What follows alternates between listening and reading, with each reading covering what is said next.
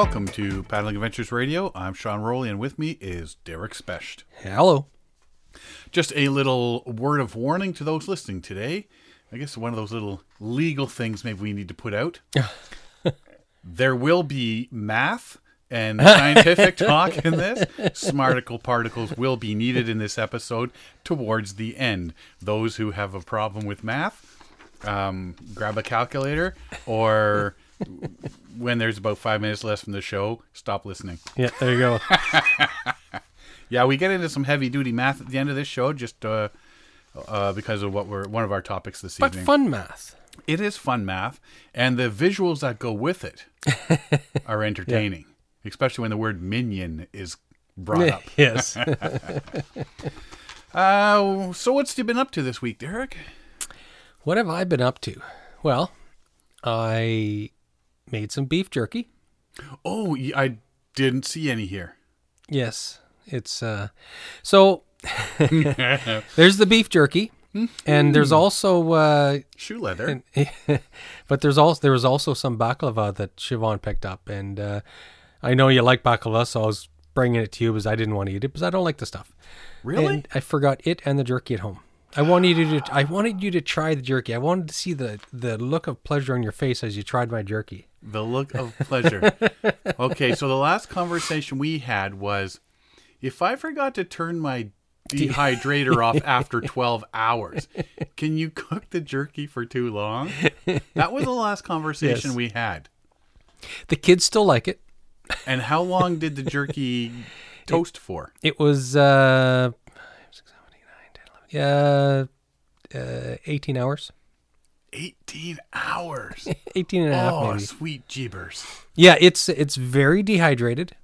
Yeah. It's super duper dehydrated. It breaks apart, and it's like eating like chips or something. It just kind of crunches and disintegrates in your mouth. Yeah, it's not really supposed to do that. It's super duper dehydrated. And it was a big roast too. Can you add some water to it? Well, that's what Siobhan said. She said, well, why don't you just try and rehydrate it? But that's just going to wreck it, I think. I on the way here tonight, I stopped at Costco and I picked up 2 more roasts. You need to, I don't know what you can do to save that. But well, see, eat it with beer. It's still good. The kids like it. So yeah, you put it in your glass of beer, yeah, and as you're drinking, you take a little bite, all in one motion. Like so you're eating and drinking at the same time. Dipping cookies in your milk. Yeah, or your hot chocolate or something. Exactly it. Yeah, that's what you got. So it was. I thought I was doing a pretty good job, but then I had set it so that I would get up and turn it off first thing in the morning before I went to work. Right. But I went right straight off to work. And is it not allowed? Is it really quiet? I put it in the garage because it makes the house stink. That's part of the fun. So it was all tucked away in the garage. Nobody could hear it. Wow. I ended up going home from work just to go turn it off. So I got home around 11, quarter after 11, 11:30 or something like that. And turned it off. Yeah. After it had been on for 18 hours. And then I just left it out on the counter all day to think, hey, maybe there's enough humidity in the house that it'll reabsorb some. Yeah. Should have spritzed it with water. Yes. Just a little spritz. So yeah, you can't undehydrate. Yeah. Rehydrate. Yeah, can I undehydrate this? Yeah. Can I have a redo? And how long is baklava good for? Are in my house? I mean, how long would it last? Oh, it'll last a little while. Yeah, so maybe I'll bring it next week. I don't know. Because I'm not going to eat it. I don't know if it'll last that long, but you can always find out. Yeah. I guess we'll find out. Wow. Dude. Yeah, I know. Okay, well, while we're talking about food, let's talk about your choice of beers this evening. Yes. There is a picture on our Facebook page. Yes. Of So when we go to the beer store, they have a bunch of different types of craft beers from local breweries and stuff. And we have a few local breweries in our area. Now there's a new one that you stopped at called Chronicle. Yeah, they opened up, I think it was this spring. I'm not sure. Anyways, they're I don't think they're a year old yet, but it's Chronicle Brewing out of Bowmanville. And so I've been meaning to stop by these guys for a while now, and I managed to do so after work today. And there was 8 different beers. There was there 8? No, there was 7 different beers. 1, 2, 3, 4, 5, 6. Oh, yeah, 7. 7. That's right. So I just picked 2 of each of everything that they had in their fridge. So, which can be a gamble sometimes. So what was the very first one you opened this evening? The very first one, and we opened it because we thought it's probably going to be a mistake. And we only opened one of the cans, so I can give the other one, so we can give the other one to my wife. So it's Saison with rose hip, hibiscus, and currant. Mm-hmm. It's a red beer. Yes, when the look of astonishment on our face when they went and pink foam came out. Okay. Yeah, it was like cherry soda or something. Yeah, go to our Facebook page and there's a picture there of our. But all props to you. At least there's gluten in this stuff. Yeah. So and now we only opened one of those because we already knew that it probably wasn't going to be very good. But actually, it ended up being not too bad. It's just dry. Yeah, it's dry like a champagne or a Chardonnay or something like that, which I'm not a fan of either. So I can see why I didn't like it. Yeah, when you're drinking it as it goes down, it sort of dries out the back of your mouth. Yeah. So Siobhan can have the other can of that. All right. And so what's the second one we opened is, and again, we only opened one because it was a gamble. Yep. It's Harvest Moon Wheat IPA with peach and apricot. Neither one's bad. They're good beers. It really depends on your taste. I didn't really taste peach. I definitely didn't taste apricot. And it had a raunchy dirt smell. But that could just be,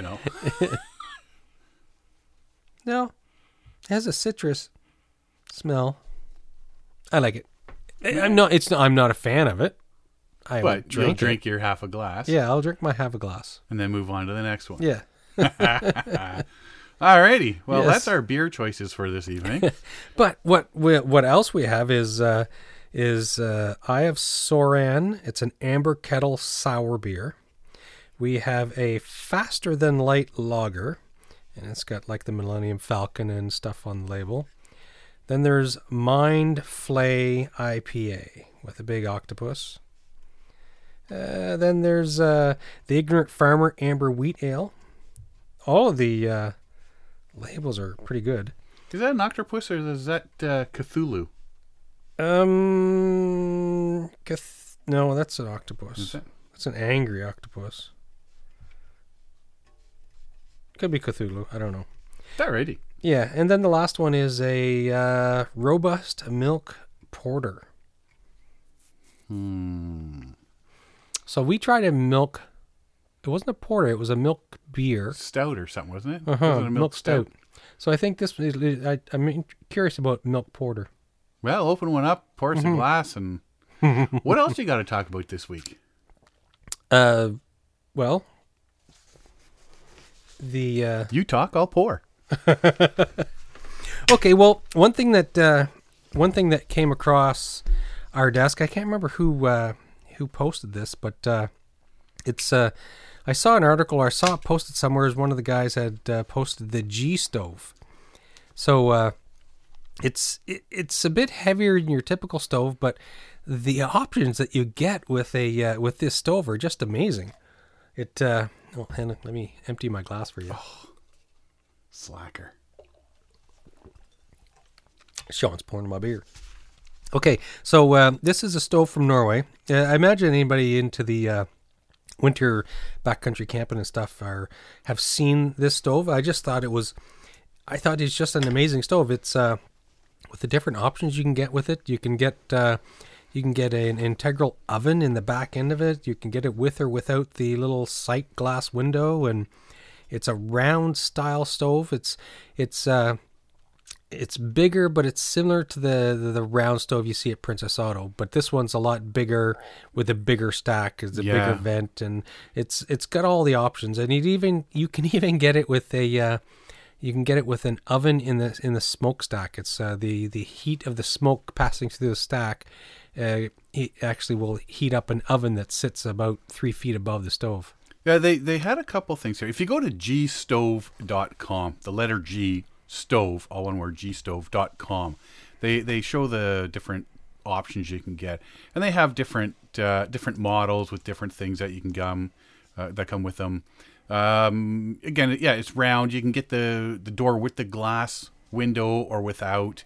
They got the damper on that. They got the two little fold out shelves that are on the top to flatten it, and then there's a couple of grills that go on top of that. They actually give you a ash scraper. Mm-hmm. Yeah. Ash scraper. Yeah.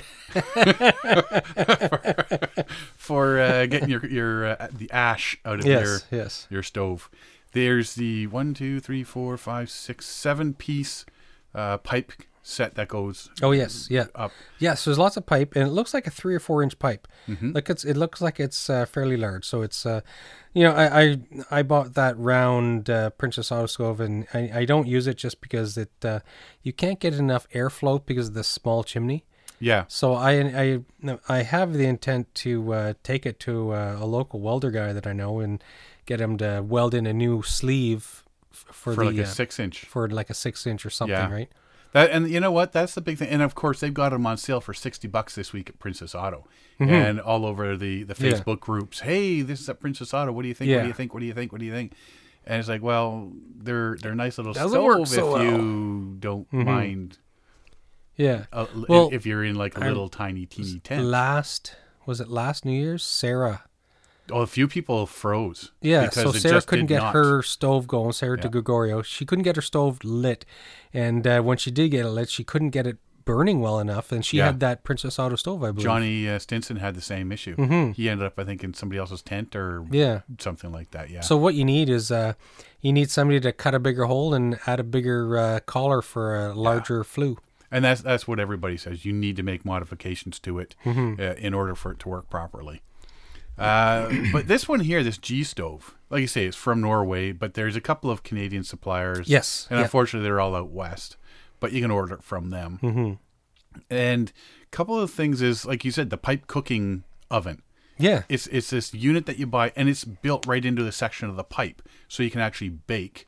There's some of them have the baking oven right at the back of the stove. Yeah, so it's it's right under the flue. Yeah, so you just open it up and you can cook some stuff right into there.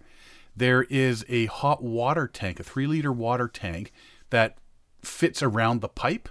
So, of course, the heat from the pipe will heat up the water inside. Mm-hmm. So, yeah, there's some pretty cool things. What else did I see in here? There was, I'm looking at the site here and I'm not finding it. The hanger. They have this hanger thing that fits on the pipe, and the arms fold out. I don't know if you see it there, but the arms fold out, and it is a hanger, so you can hang clothes in the tent. Right? Oh yeah, if you click on stove accessories, there it is. The second row down. Yeah, so it has 8 arms that fold out, so you can hang stuff on it, and of course it's right above the stove, mm-hmm. so all the heat's coming up and whatnot. Now I know my tent, I put the rope around the top, the cord, and I have some clothespins and stuff like that, so I can hang stuff that way. Mm-hmm. But this is part of it right on, and of course everything folds right up and then slides into the stove for storage, right? Which is pretty cool. So yeah, the all stainless steel. Oven integrated on stovepipe, glass door with a thermometer and oven racks, pipe water tank. There is another one they have 2 types of water tanks. One that's integrated, like the oven is integrated in the pipe, and the other one fits on the around chimney. fits around the stack. Mm-hmm. The only drawback, besides limited places in North America to get this, is the price. Yeah, it is pretty pricey. It is pretty pricey. And, I think it might last longer than... Yeah, it looks like it's it's stainless steel, so it's going to be slower to rot out and it's not going to rust away on you, stuff like that. So I think it's a good design. I like that it's in stainless. Mm-hmm. I think it's a good design. I think it's looks like a pretty decent one. It might be a bit heavier than the other ones, but like I say, when you start looking at the price That's going to be the thing that stops you, I think, right there. Yes. Yes. And but yeah, I'd like to see one of these in action. Mm-hmm. And I see on the website here they also have fireproof mats. They're just roll up fabric fireproof mats. Yeah, $51 US. Yeah, that's pretty brilliant to. Because I have often thought of bringing a plank of wood or something to stop it from. The problem is melting into snow on the ground, right? Yeah. You want it to not melt and sink in. So, yeah, well, a lot of people put the couple of logs across, right? Yeah. And that's what they use. That's what I do, too. So I just put them on the wood floor. But you know what? When you're talking about price, though, you look at the extras that they're giving with the stoves. Oh, you get a lot of stove for that price. Yeah. You know what? You would be paying a bit more money for all the accessories that are included on these ones. So yes, you know, it might actually be pretty close for what the other ones are. It's just checking these ones out. So yeah, brilliant. I think you need to go buy one. Just have it shipped in from BC and what did I say? Oh, I think it was Saskatoon and somewhere in BC. Not in Alberta? You would think it would be in Alberta. Yeah. No, I'm sure it was Saskatoon, Saskatchewan, and BC. Oh, I know it was Saskatchewan. Yeah. So, yeah, because it was a West Coast store. Yes. Which Alberta's not West Coast. Close, but not quite. Mm-hmm. So check one of those out. So go to gstove.com and check out these stoves. They're pretty cool looking. They are pretty neat. Yeah. You know, if I had money to burn, I would get myself one of these stoves. Oh, money to burn in a stove. Oh, that's pretty close to a pun. I intended it that way. The other thing we came across was, so I just one of those constant emails you get. I saw an article. There was an article of a bunch of guys who were running the Colorado River, and so this was posted to the adventurejournal.com, or the Adventure Journal website. Yeah, adventure-journal.com. But if they just Google Adventure Journal, it'll come up. Yeah. So well, you've read more into the website than I did. I just looked at the one article. So tell us about it. Well, let's talk about the website first. Adventure Journal. Oh, my mouse just stopped working. Oh, technical difficulties on math night. You have one of those touchpads on that laptop there. Yeah, but it's covered by my papers. Oh no! Today's lost. Going downhill. Crappy beer. It's math night. Technical failures. Oh, jeez. Adventure Journal. If you go to the page, they have. All you gotta do is it says Adventure Journal. I mean, it's a pretty simple website, but they have 5 different headings under there: calendar, camp recipes, gear, historical badass, and get the magazine. So, I mean, Get the Magazine is pretty simple. You just go there and you can subscribe to get an actual hard copy of the magazine in the mail. Calendar is pretty cool. If you're looking to do something different events, right? It has 6 different filters. Start date, end date, event type. So they've got like astronomical, awards, competitions, conference, demos, expos, races, rides, seminars, speakers, tours, trade shows, that sort of volunteer, that sort of stuff. That's under event type. And then they have activity type. So advocacy, base jumping, bike packing, camping, climbing, cleanup, cycling, diversity environment, literature, mountain biking, paddling, all that sort of stuff. So you can choose one of those. Then there's the distance. So 100 miles is their default. So within 100 miles of, and then you put your location or whatever location you're going to be in. So if you're traveling to Colorado and you want to do something funky in that area, you can click fill it all out. Or if you're at home and you know you've got a week's holidays coming up, you can fill out all this information. And then you just hit search, and it comes up with all these different events. Now, right now it says November. There's the Boardman Tasker Award for Mountain Literature in the United Kingdom. December, Desolation Gray Canyons of the Green River 2019 permit process. So I guess you need a permit for it. If you want to float Deso Gray on the Green River in 2019, now's the time to get your application in. So you've got to have a permit. So between December 1st and January 31st, you've got to get and that's in Price, Utah. So it lists a whole bunch of stuff like that.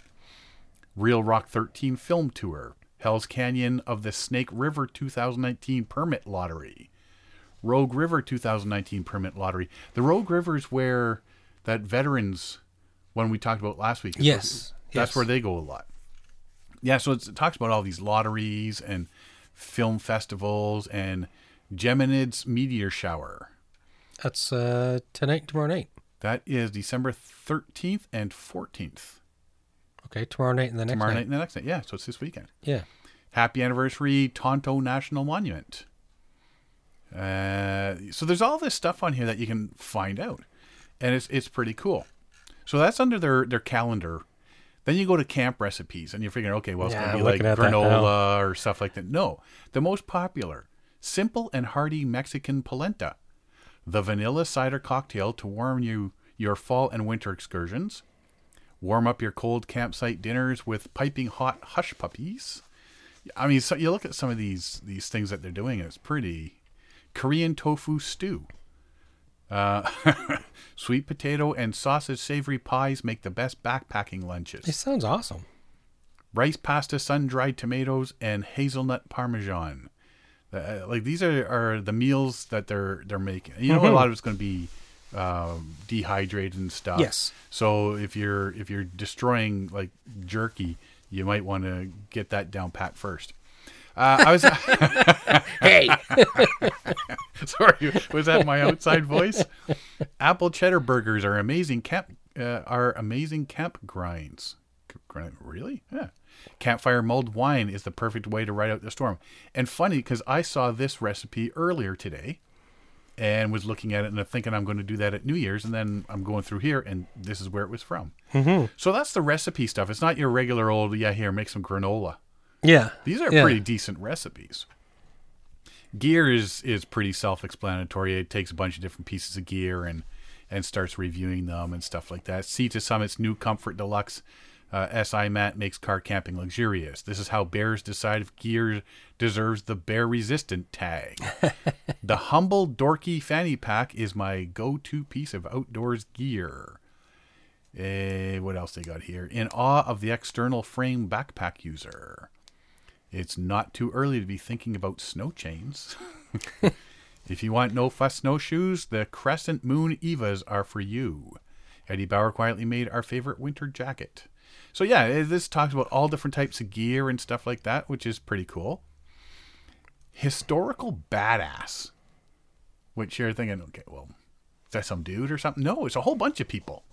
And it is 12-year-old Dawn Fendler survived 9 days lost in Maine's Katadyn. Oh, we talked about that part. Yep. That was one of Derek's destinations. The man who paddled a kayak from Germany to Australia. We talked about him. Oh, we talked about him, yeah. The telemark skiers who saved the world. The strange Grand Canyon disappearance of Glenn and Bessie Hyde. The real Hugh Glass behind The Revenant. Ah, that'd be interesting. Anne Labastille may have out-Thorowed Thoreau. Jack O'Neill made the real endless summer possible. Bored by a desk job, Amy Johnson became one of history's best pilots. So these are under the Historical Badass. So these are articles that you can read about people and stuff like that, which is pretty cool. This is pretty cool. This is quite the website. It is. It looks like a really simple How have we never come across this before? I don't know. So it looks like a really simple website. It really is. And then when you start but the information they have is really cool. Yeah. Susie Goodall's bold attempt at global solo sail ends with a broken mast. So yeah, you just click on that and it gives you the whole story. So there's some pretty cool information. Again, adventure-journal.com. Check that out. Yeah, go to Google and just Google Adventure Journal. and you'll come up with it, and it's some pretty cool stuff on there. So, now you found something on there. Now, before we get into that, because that leads, what you found on there, Yes, is pretty cool, but that leads into something else. This is where all the math comes in. That you've been mentioning over the last while. So we'll get into that a bit later as well. So let's take a quick break here, and then when we come back, we'll get into a little bit of Grand Canyon fun. Mm-hmm. Be right back. Hi, this is Derek Sprest. You're listening to Paddling Adventures Radio. If you like what you've been hearing, you can find out more by checking us out at paddlingadventuresradio.com, as well as on Facebook, Instagram, and on Twitter. You can find all of our episodes on iTunes, Google Play, and the episode page for our website, where all our podcasts are available for download or streaming. We love to hear from our listeners, so if you have a suggestion for the show or want to let us know how we're doing, please drop us a line. Thanks for listening. Enjoy the show. This portion of the show is brought to you by Algonquin Outfitters. Algonquin Outfitters, providing quality Algonquin Park backcountry adventures for the entire family since 1961. Whether you want to get on the water for a day or a week, the friendly staff at Algonquin Outfitters can help you out. Find them online at algonquinoutfitters.com or visit one of their 12 locations. Algonquin Outfitters, your outdoor adventure store, with locations in Algonquin Park, Muskoka, and Halliburton. Welcome back. So, the Adventure Journal, I guess you had sent me this one thing. Dan Ransom, he has a YouTube channel. He wrote an article for Adventure Journal about the Grand Canyon. They were going down to do the Grand Canyon, do some rafting through the Grand Canyon. Rafting is something we don't talk enough about. We do more with everything else than rafting. But so they were going down, and he wrote an article saying, "We were a week away from embarking on a group rafting trip in the Grand Canyon when we received an email that read." Now, before I read what they said, the Grand Canyon is known for its rafting trips, when you're doing the big water, a lot of rapids, a series of them and stuff like that, right? That's the attraction. It's a very challenging river. It's a very high flow, big river. It carries a lot of water. Yeah, and that's the big the draw of it. So there's dams along as you in spots. So this email they get: "You are being contacted because you are a permit holder for a river trip in Grand Canyon National Park. During the time you will be on the river, the Department of the Interior, through the Bureau of Reclamation, may be conducting a high flow experiment. The high flow experiment would be implemented between November 5th to 8th, 2018. So this was just over a month ago. Yeah. Right? With a maximum flow of roughly 38,150 cubic feet per second. Now, you take into this number. Yes. When you were on the Des Moines, Yes. how many cubic feet per second? So at one point leading up to the Des Moines, we kept looking at the water levels because we were panicking. It's like, how low is this going to be? So we were ecstatic when the water levels got up to about 240 cubic feet per second. 240 Yeah. cubic feet. And what is it usually at? So in the spring freshet, it can be anywhere between 500 and 600 or so, I think. And in the low flow periods in the summer, I think we were looking at averages of about 150 or something. At one point, we were looking at it, and it was like 140, 142. So in spring, high water, call it 600. Let's say 600. 600 cubic feet per second. And that's an angry river in the Des Moines. And now they are talking the Grand Canyon, 38,150 Yes. cubic feet per second. And the likely duration, including up ramp and down ramp, of 4 days. If it's approved, because I guess it wasn't sure approved, by the Assistant Secretary for Water and Science, Tim Petty, the flow would resemble previous high flow experiments, except the peak flow of 38,150 would only be sustained for 60 hours. versus the previous of 96 hours. Yes. Flows from the dam would begin to rise the morning of November 5th and reduce back base flow by 3 p.m. November 8th, 2018.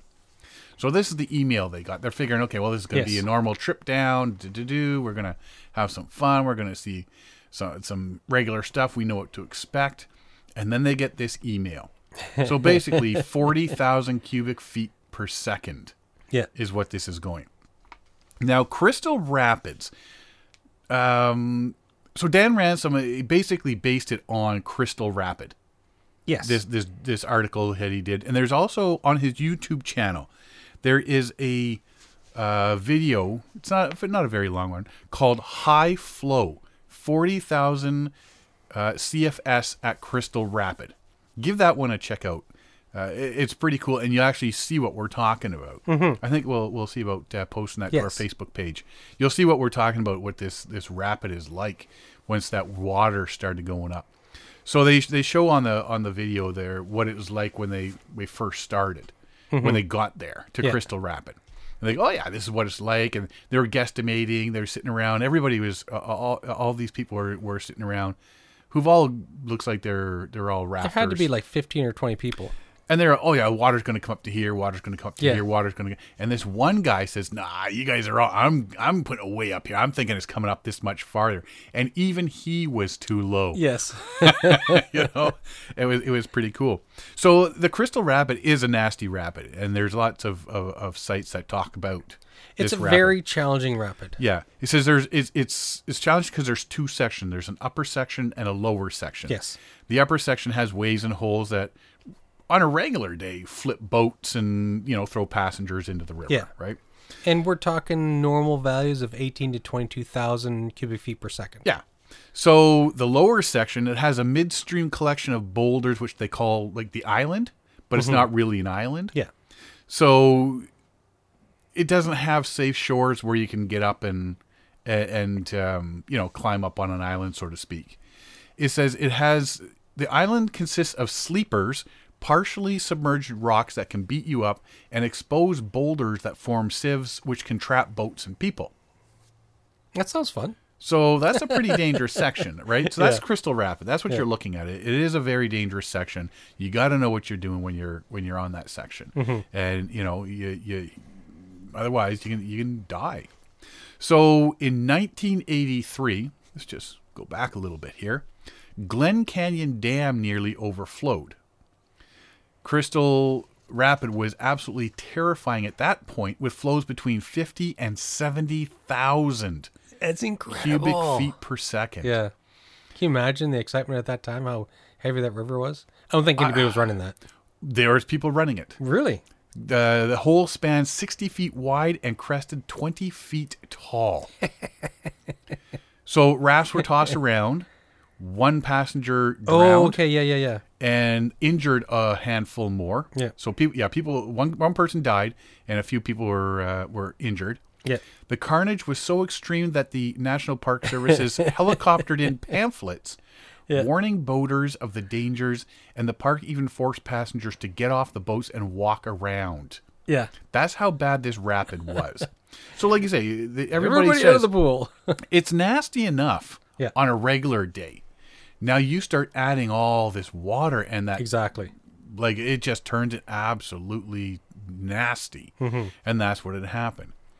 So, and the big thing is the Colorado River Basin has been decade-long drought, so water's going down, that sort of thing.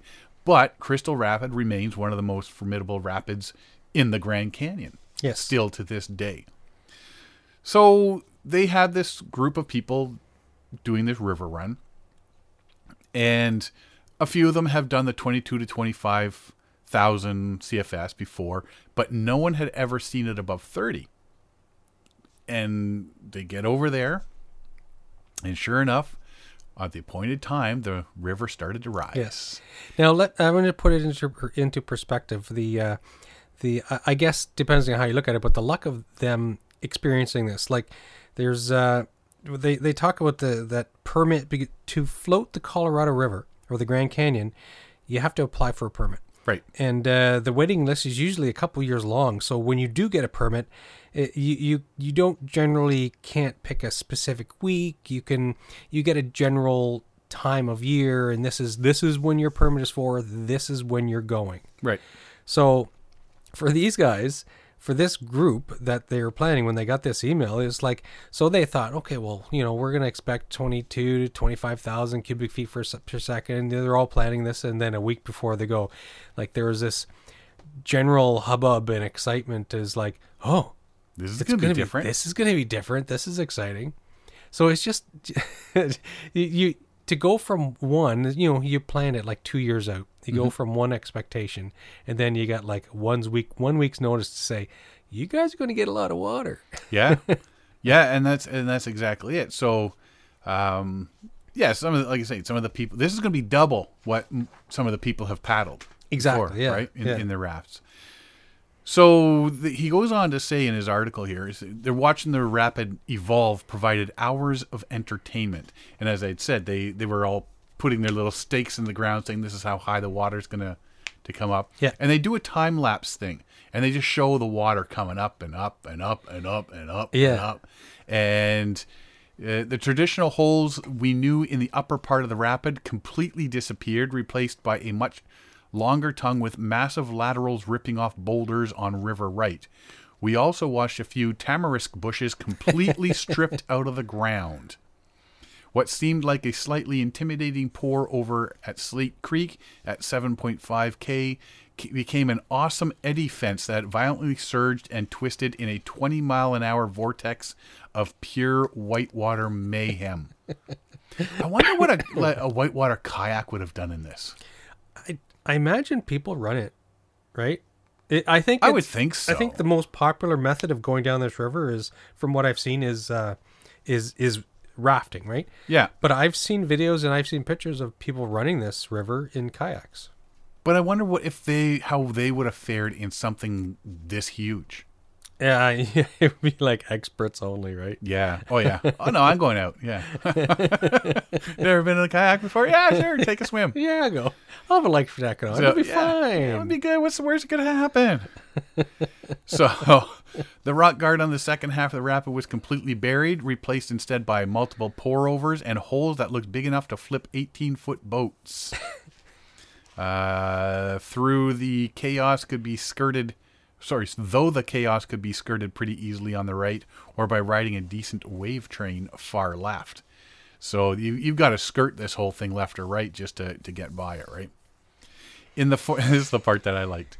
In the 4 days, only one group stepped up to the plate. Each of their 5 boats ran it with varying degrees of excitement.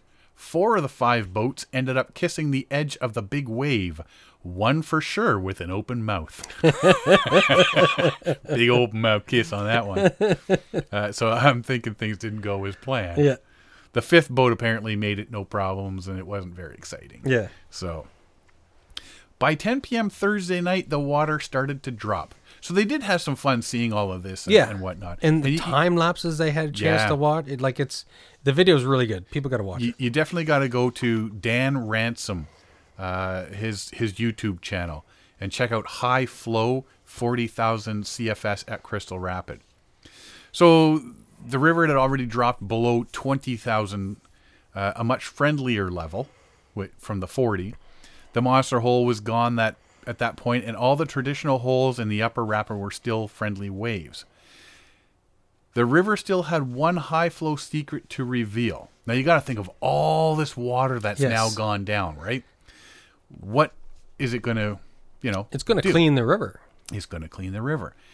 Pristine beaches. So the beach below Blacktail was untouched and enormous, stretching 100 yards down canyon. And for the next 10 days on their trip, they kept seeing all these different scenes where there was new beaches and clean beaches, longer beaches. And they even say there's beaches that were previously too small to support a large group were suddenly world class. Yeah, that's amazing, eh? And they're talking about one beach that was gone because of a flash flood that had happened. It was the National or something? The National was back. Yeah. Yeah, right? so it was a couple years ago. It got washed out. The beach is gone. It was history. Yeah. And then this flow test is like, oh, it's back. It's back again. So it's amazing what happens. Mm-hmm. But yeah, I mean they've had the drought going on for a couple of decades here, and a couple of decades or a decade at least. Yes. More than a decade. It's been an extended drought. Yeah. And yeah, so all of a sudden they're letting all this water go through, and it's doing it clean as you're going. And I mean, you see the video, and unbelievable, just the power. It's amazing, eh? The absolute power of that water. And he got some really great photos and stuff. Yeah. You know, they're showing photos of them going through the rapids, and he just photos in a row, and you see them, and then all of a sudden you see this one raft. Yeah. It's on its side, and you're thinking, "Oh, are they going to make it over?" And then he you realize doesn't show that the guy that's in charge of the paddles, or the oars, I guess, is down near the water line, and there's no hand on the that upper oar. left side of the raft. The right side is way high in the air, and that oar has no hand attached to it. So I got to think that next picture that would have been in that series was not a nice picture. Turtle. Yeah, they turtled all right. But even still, you're watching the video, and that water, I mean, you can steer with the paddles a bit, right? Yes. But you're watching that water just toss them around. Yeah, you're at the mercy of the And they were river. right close. At one point there, they were pretty close to the rock wall. The rock wall. Cliff wall, yeah. Yeah. They were really close to that cliff wall. And I was just waiting for that video, because they show the video of them going down there, and they're going toward, and it just ends after that. It looks like they're getting okay there. But I was just waiting for them just to go off one of those massive waves and just all of a sudden just hurl them right into that wall. So it definitely would totally change your trip. Oh, absolutely, yeah. Yeah. But I mean, it looks I these guys got to be definitely experienced to be running these rapids, and to go there and say, "Oh yeah, we'll try out these 40,000." It boggles the mind. Yeah. It absolutely boggles the mind. So you got to check out that video for sure. And, it's pretty amazing. Let it know. The guy's he's got some skills with the camera. Yeah. Oh, definitely does. Yes. Definitely does. And he's got a couple other videos there, and have to check those out as well. Some of his photos and stuff. Oh yeah, wow, fantastic, absolutely fantastic. So this got me thinking.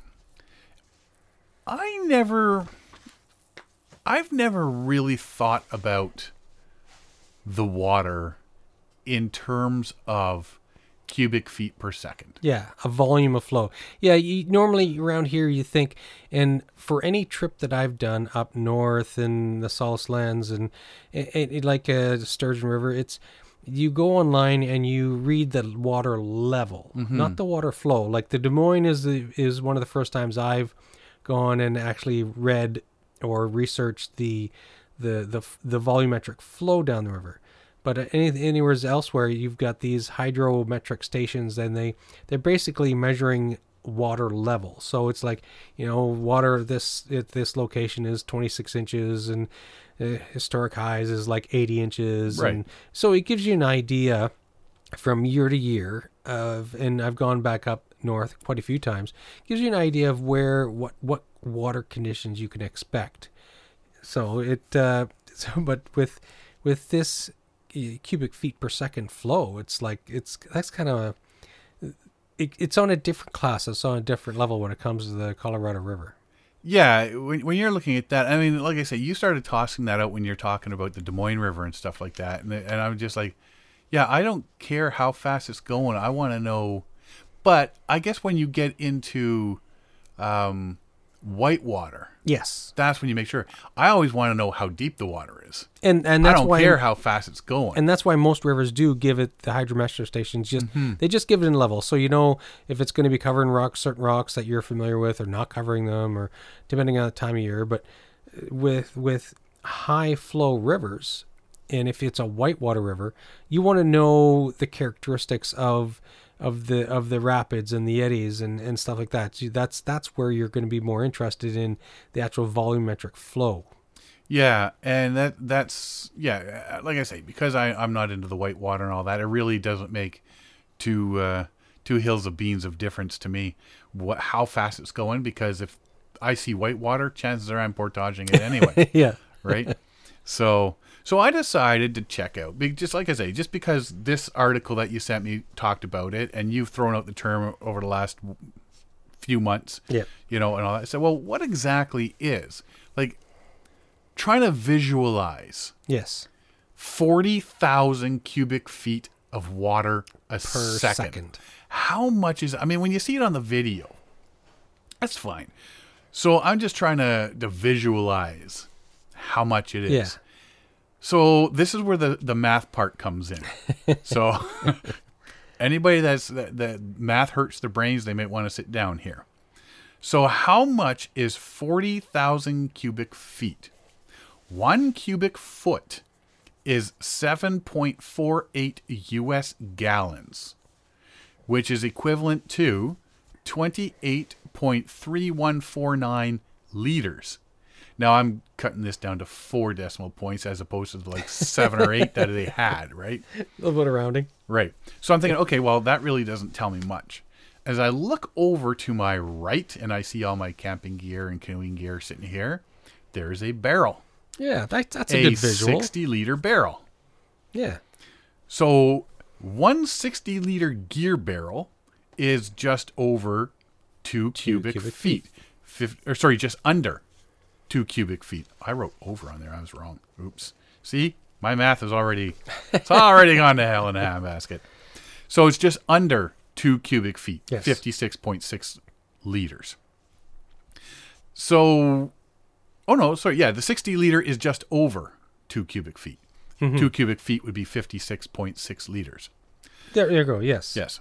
So, 40,000 cubic feet times 28.3149 liters is 1,132,596 liters. Yeah. And you divide that by 60, because that's how many The gear liters pack. are in a barrel. Yeah. 18,876 of these yellow gear barrels Flow past a single point on a river in a second. in a second. Almost 19,000 Gear barrels. So picture standing on the shore Yes. of the Grand Canyon and all this water's going by. But now these are gear barrels that are yellow. Picture 19,000 yellow barrels going by you in a second. And then another 19,000 the next second. Yes. Another 19. That's a lot of water. And just for fun, picture all those gear barrels as minions. As minions. 19,000 minions flowing past you in a second. In a second. And that's a lot of. So I mean that sort of gives you. Now, if you want to put it in another perspective, Yes. 18,000 or 40,000 cubic feet is half an Olympic swimming pool. Yes. Pretty approximately. Yes. Half of an Olympic swimming pool. So half of a swimming pool every second. Every second going by That's a lot of half an Olympic swimming pool. Yes. That is and then you throw in the rocks and everything Yeah. like that. And that is a lot of power coming down It's a incredible. river. And because it's a canyon, It's tight. So you it's got to tight. So it's adding that choke factor or whatever you want to call it. So everything's speeding up. It's just, just speeding it up and it's going and that, I mean, like he was saying, it was tearing trees out of the bushes and that, and that could do a lot of damage. Huh. Now, you look at this, and this is 40,000. You're talking 1983, it was up to 70,000, so almost double that. Yeah. Almost an entire Olympic-sized swimming pool. So you're every looking second. at almost a full-size Olympic swimming pool a second. You're looking at almost 40,000 minions going by per second. I like that visual. 40,000 minions going by. That is a lot. It really boggles the mind.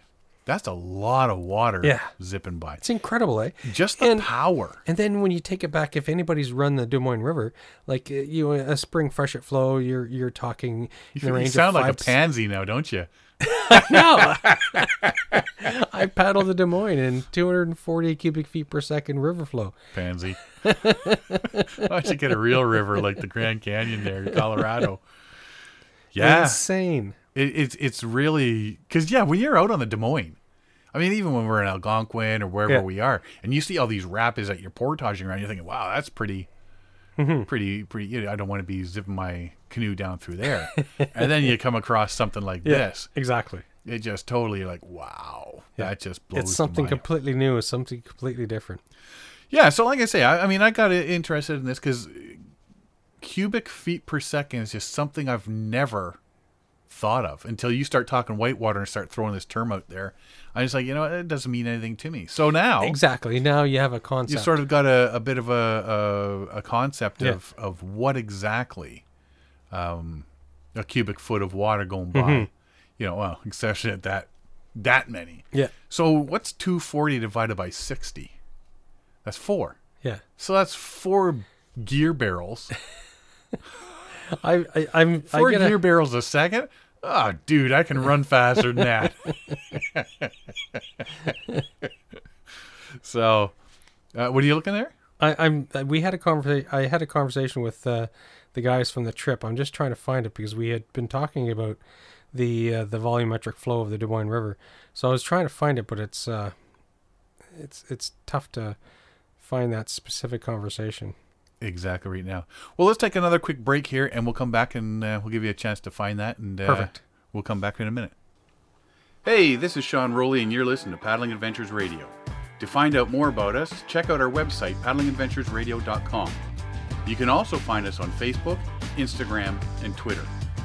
Current and past episodes of our podcast can be downloaded or streamed from iTunes, Google Play, and the episode page of our website. If you have any questions, comments, or ideas for the show, we would love to hear from you. So drop us a line on Facebook or our website.